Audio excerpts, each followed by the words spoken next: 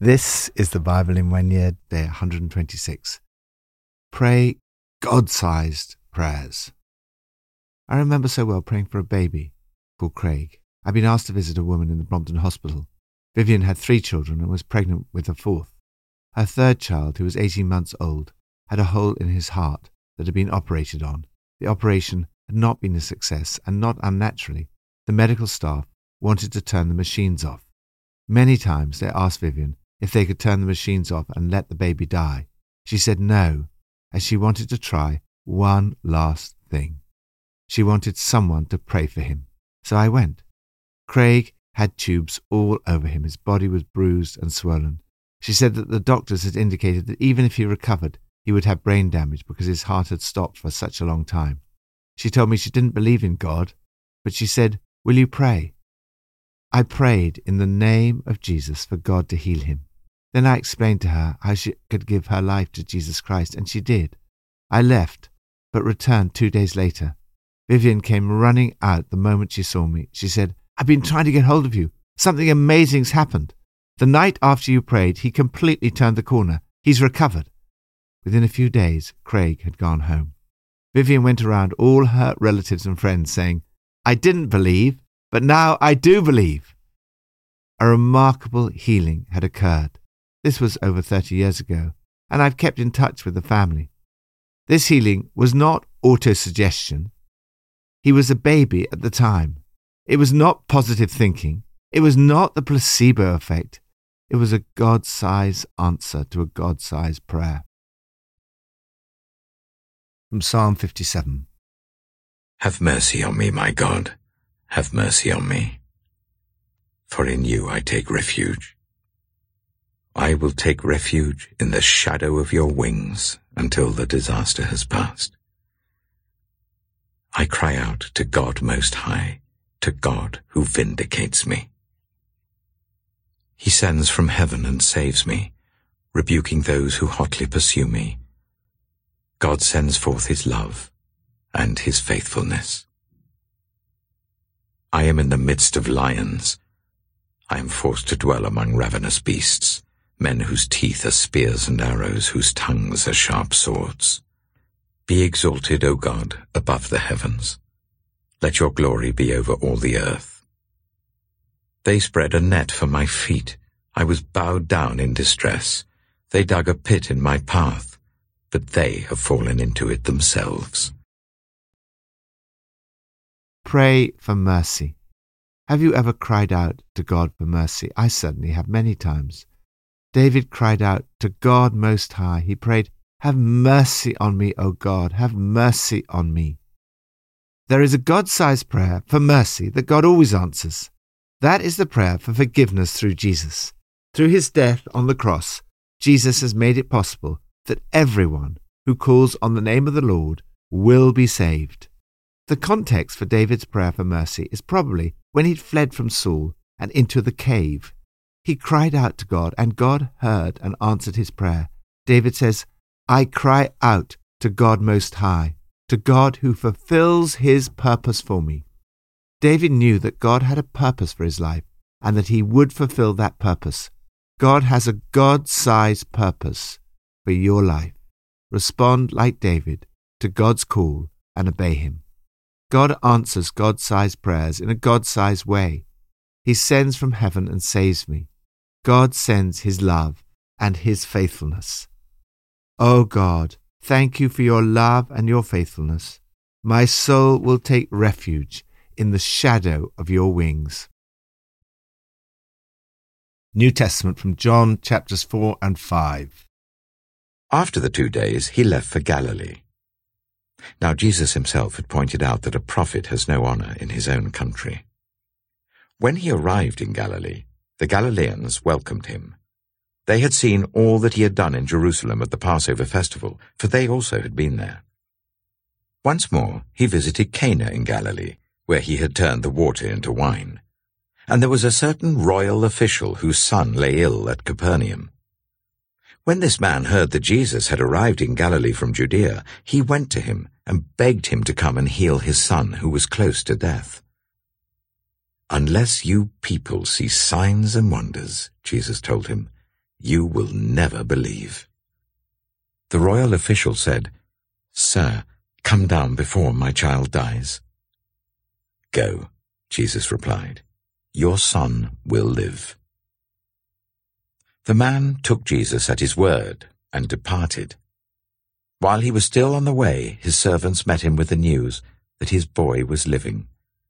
When he inquired as to the time when his son got better, they said to him, "Yesterday, at 1 p.m, the fever left him." Then the father realized that this was the exact time at which Jesus had said to him, "Your son will live." So he and his whole household believed. This was the second sign Jesus performed after coming from Judea to Galilee. John chapter 5. Sometime later, Jesus went up to Jerusalem for one of the Jewish festivals. Now there is in Jerusalem near the Sheep Gate a pool, which in Aramaic is called Bethesda, and which is surrounded by 5 covered colonnades. Here a great number of disabled people used to lie, the blind, the lame, the paralyzed. One who was there had been an invalid for 38 years. When Jesus saw him lying there and learned that he had been in this condition for a long time, he asked him, "Do you want to get well?" "Sir," the invalid replied, "I have no one to help me into the pool when the water is stirred. While I'm trying to get in, someone else goes down ahead of me." Then Jesus said to him, "Get up, pick up your mat and walk." At once the man was cured. He picked up his mat and walked. The day on which this took place was a Sabbath, and so the Jewish leaders said to the man who had been healed, "It is the Sabbath. The law forbids you to carry your mat." But he replied, "The man who made me well said to me, 'Pick up your mat and walk.'" So they asked him, "Who is this fellow who told you to pick it up and walk?" The man who was healed had no idea who it was, for Jesus had slipped away into the crowd that was there. Later, Jesus found him at the temple and said to him, "See, you are well again. Stop sinning, or something worse may happen to you."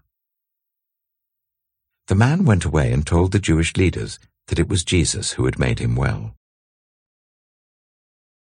Pray for healing. There are times in our lives when we're desperate for healing, either for others or for ourselves. In this life, our prayers for healing will not always be answered.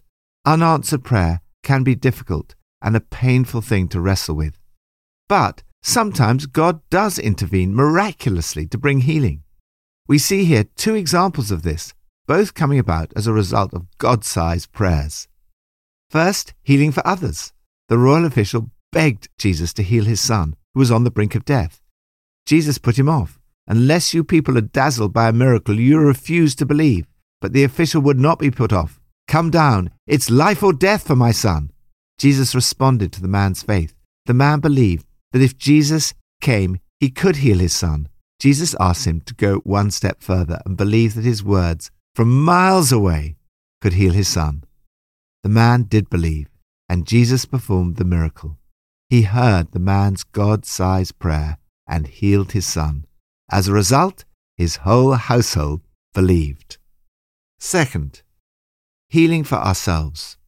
Jesus went to a place where there were a multitude of people with disabilities, lame, blind, and paralyzed.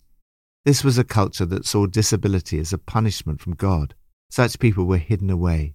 But God has chosen the weak and the foolish of the world in order to confound the wise. Jesus healed a man who'd been disabled for 38 years. The man must have been desperate. He'd been putting his hope in the healing powers of the water Bethesda, which would bubble up periodically, and it was thought that the first person in after the waters bubbled up would be healed. But this man had no one to help him get in first. He had no friends, no close family. Nobody cared for him. He was alone and abandoned. Nobody loved him. But Jesus loved him. Jesus says to him, as he says to each one of us, "Do you want to get well?" For 38 years, this man had learned to survive as he was. Now he has to rise up, make choices, find new friends, find work, and become responsible for his life. Joyce Meyer writes of this incident that in effect Jesus said to the man, "Don't just lie there, do something." She continues, "Being sexually abused for approximately 15 years and growing up in a dysfunctional home left me lacking confidence and filled with shame. I wanted to have good things in my life, but I was stuck in emotional torment and despair. Like the man in John 5, Jesus did not give me pity either.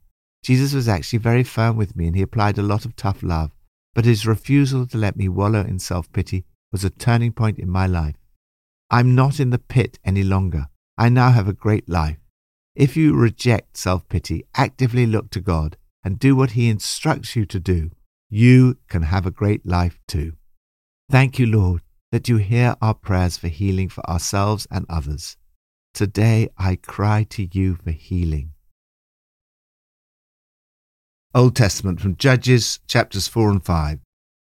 Again the Israelites did evil in the eyes of the Lord, now that Ehud was dead. So the Lord sold them into the hands of Jabin, king of Canaan, who reigned in Hazor. Sisera, the commander of his army, was based in Harosheth Hagoyim. Because he had 900 chariots fitted with iron and had cruelly oppressed the Israelites for 20 years, they cried to the Lord for help. Now Deborah, a prophet, the wife of Lapidoth, was leading Israel at that time. She held court under the palm of Deborah, between Ramah and Bethel, in the hill country of Ephraim, and the Israelites went up to her to have their disputes decided. She sent for Barak, son of Abinoam, from Kedesh in Naphtali, and said to him, "The Lord, the God of Israel, commands you, Go, take with you 10,000 men of Naphtali and Zebulun, and lead them to Mount Tabor. I will lead Sisera, the commander of Jabin's army, with his chariots and his troops, to the river Kishon, and give him into your hands." Barak said to her, "If you go with me, I will go. But if you don't go with me, I won't go." "Certainly I will go with you," said Deborah. "But because of the course you are taking, the honor will not be yours, for the Lord will deliver Sisera into the hands of a woman." So Deborah went with Barak to Kedesh. There Barak summoned Zebulun and Naphtali, and 10,000 men went up under his command. Deborah also went up with him. Now Heber the Kenite had left the other Kenites, the descendants of Hobab, Moses' brother-in-law, and pitched his tent by the great tree in Zaanannim near Kedesh. When they told Sisera that Barak, son of Abinoam, had gone up to Mount Tabor, Sisera summoned from Harosheth Hagoyim to the river Kishon all his men and his 900 chariots fitted with iron. Then Deborah said to Barak, "Go, this is the day the Lord has given Sisera into your hands. Has not the Lord gone ahead of you?" So Barak went down Mount Tabor with 10,000 men following him. At Barak's advance, the Lord routed Sisera and all his chariots and army by the sword, and Sisera got down from his chariot and fled on foot. Barak pursued the chariots and army as far as Harosheth Hagoyim, and all Sisera's troops fell by the sword. Not a man was left. Sisera, meanwhile, fled on foot to the tent of Jael, the wife of Heber the Kenite, because there was an alliance between Jabin, king of Hazor, and the family of Heber the Kenite. Jael went out to meet Sisera and said to him, "Come, my lord, come right in, don't be afraid." So he entered her tent, and she covered him with a blanket. "I'm thirsty," he said. "Please give me some water." She opened a skin of milk, gave him a drink, and covered him up. "Stand in the doorway of the tent," he told her. "If someone comes and asks you, 'Is anyone in there?' say no." But Jael, Heber's wife, picked up a tent peg and a hammer, and went quietly to him while he lay fast asleep, exhausted. She drove the peg through his temple into the ground, and he died. Just then, Barak came by in pursuit of Sisera, and Jael went out to meet him. "Come," she said, "I will show you the man you're looking for." So he went in with her, and there lay Sisera with the tent peg through his temple. dead. On that day, God subdued Jabin, king of Canaan, before the Israelites. And the hand of the Israelites pressed harder and harder against Jabin, king of Canaan, until they destroyed him. Judges chapter 5. On that day, Deborah and Barak, son of Abinoam, sang this song. When the princes in Israel take the lead, when the people willingly offer themselves, praise the Lord. Hear this, you kings. Listen, you rulers. I, even I, will sing to the Lord. I will praise the Lord, the God of Israel, in song. When you, Lord, went out from Seir, when you marched from the land of Edom, the earth shook, the heavens poured, the clouds poured down water. The mountains quaked before the Lord, the one of Sinai, before the Lord, the God of Israel. In the days of Shamgar, son of Anath, in the days of Jael, the highways were abandoned, travelers took to winding paths. Villagers in Israel would not fight. They held back until I, Deborah, arose, until I arose, a mother in Israel. God chose new leaders when war came to the city gates, but not a shield or spear was seen among 40,000 in Israel. My heart is with Israel's princes, with the willing volunteers among the people. Praise the Lord. You who ride on white donkeys, sitting on your saddle blankets, and you who walk along the road, consider the voice of the singers at the watering places. They recite the victories of the Lord, the victories of his villagers in Israel. Then the people of the Lord went down to the city gates. Wake up, Deborah. Wake up, break out in song. Arise, Barak. Take captive your captives, son of Abinoam. The remnant of the nobles came down. The people of the Lord came down to me against the mighty. Some came from Ephraim, whose roots were in Amalek. Benjamin was with the people who followed you. From Machir, captains came down. From Zebulun, those who bear a commander's staff. The princes of Issachar were with Deborah. Yes, Issachar was with Barak, sent under his command into the valley. In the districts of Reuben there was much searching of heart. Why did you stay among the sheepfolds to hear the whistling for the flocks? In the districts of Reuben there was much searching of heart. Gilead stayed beyond the Jordan, and Dan, why did he linger by the ships? Asher remained on the coast and stayed in his coves. The people of Zebulun risked their very lives. So did Naphtali on the terraced fields. Kings came, they fought. The kings of Canaan fought. At Taanach, by the waters of Megiddo, they took no plunder of silver. From the heavens the stars fought. From their courses they fought against Sisera. The river Kishon swept them away, the age-old river, the river Kishon. March on, my soul, be strong. Then thundered the horses' hooves, galloping, galloping, go his mighty steeds. Curse Meroz, said the angel of the Lord, curse its people bitterly, because they did not come to help the Lord against the mighty. Most blessed of women be Jael, the wife of Heber the Kenite, most blessed of tent-dwelling women. He asked for water, and she gave him milk. In a bowl fit for nobles, she brought him curdled milk. Her hand reached for the tent peg, her right hand for the workman's hammer. She struck Sisera, she crushed his head, she shattered and pierced his temple. At her feet he sank, he fell. There he lay. At her feet he sank, he fell. Where he sank, there he fell, dead. Through the window peered Sisera's mother. Behind the lattice she cried out, "Why is his chariot so long in coming? Why is the clatter of his chariots delayed?"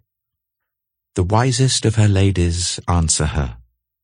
Indeed, she keeps saying to herself, Are they not finding and dividing the spoils, a woman or two for each man? Colourful garments as plunder for Sisera, colourful garments embroidered, highly embroidered garments for my neck, all this as plunder. So may all your enemies perish, O Lord, but may all who love you be like the sun when it rises in its strength. Then the land had peace for 40 years. Pray for leadership. Everything rises and falls on leadership. If a business is well led, it tends to do well. If a church is well led, it usually flourishes. If a nation is well led, it will most often prosper. After Sisera had cruelly oppressed the Israelites for 20 years, they cried to the Lord for help. Sisera's mother looked out of the window waiting for Sisera to return. She cried out, "Are they not finding and dividing the spoils? A woman or two for each man?" We get a hint here of how Sisera treated the people of God. In answer to their God-sized prayer, God raised up an outstanding leader. Deborah was both a spiritual leader, a prophetess, and also a political leader. She was leading Israel at that time. She was a charismatic leader whose presence was so valued that Barak says to her, "If you go with me, I will go, but if you don't go with me, I won't go." Interestingly, it's another woman, Jael, who finally finishes off Israel's oppressor. Both women and men can make outstanding leaders. What matters is not gender, but that leaders actively lead. When the princes in Israel take the lead, when the people willingly offer themselves, praise the Lord. Deborah and Barak gave God the glory. Again, Joyce Meyer points out that God chooses to use and promote those who know they are nothing without him and who give him the glory and the credit for all their accomplishments. Every time you have a success in your life, remember to give God the glory. The way in which God answered the prayer of his people was to raise up wise and humble leadership. As a result, the land had peace for 40 years.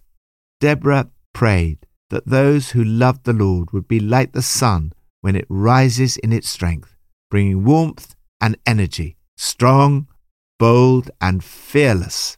Lord, I pray today that I would be like the sun when it rises in its strength. May I bring light in a dark world. May I show people the way.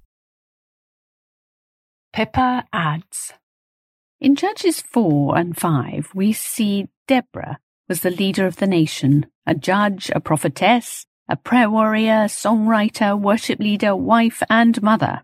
What an awesome role model she was. Who said the Bible is against women in leadership?